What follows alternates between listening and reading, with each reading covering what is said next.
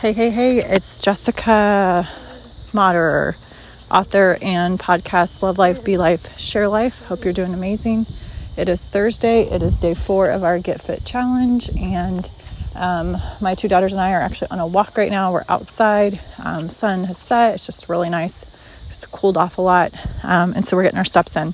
This Get Fit Challenge is really, I've been stretching myself to get more steps in this time than last time. So I know sometimes we can let circumstances or chaos come into our lives and detract us from what we're setting out to do. So of course, my husband would be, worried about testing positive for COVID. Luckily, he was negative for COVID, and we've just really been trying to boost our immune system and all of that, because I feel like I still don't trust the tests, right? Who knows if they're accurate or not. So I've just really been trying to boost our immune systems and making sure that we're getting outside for exercise and minimizing stress.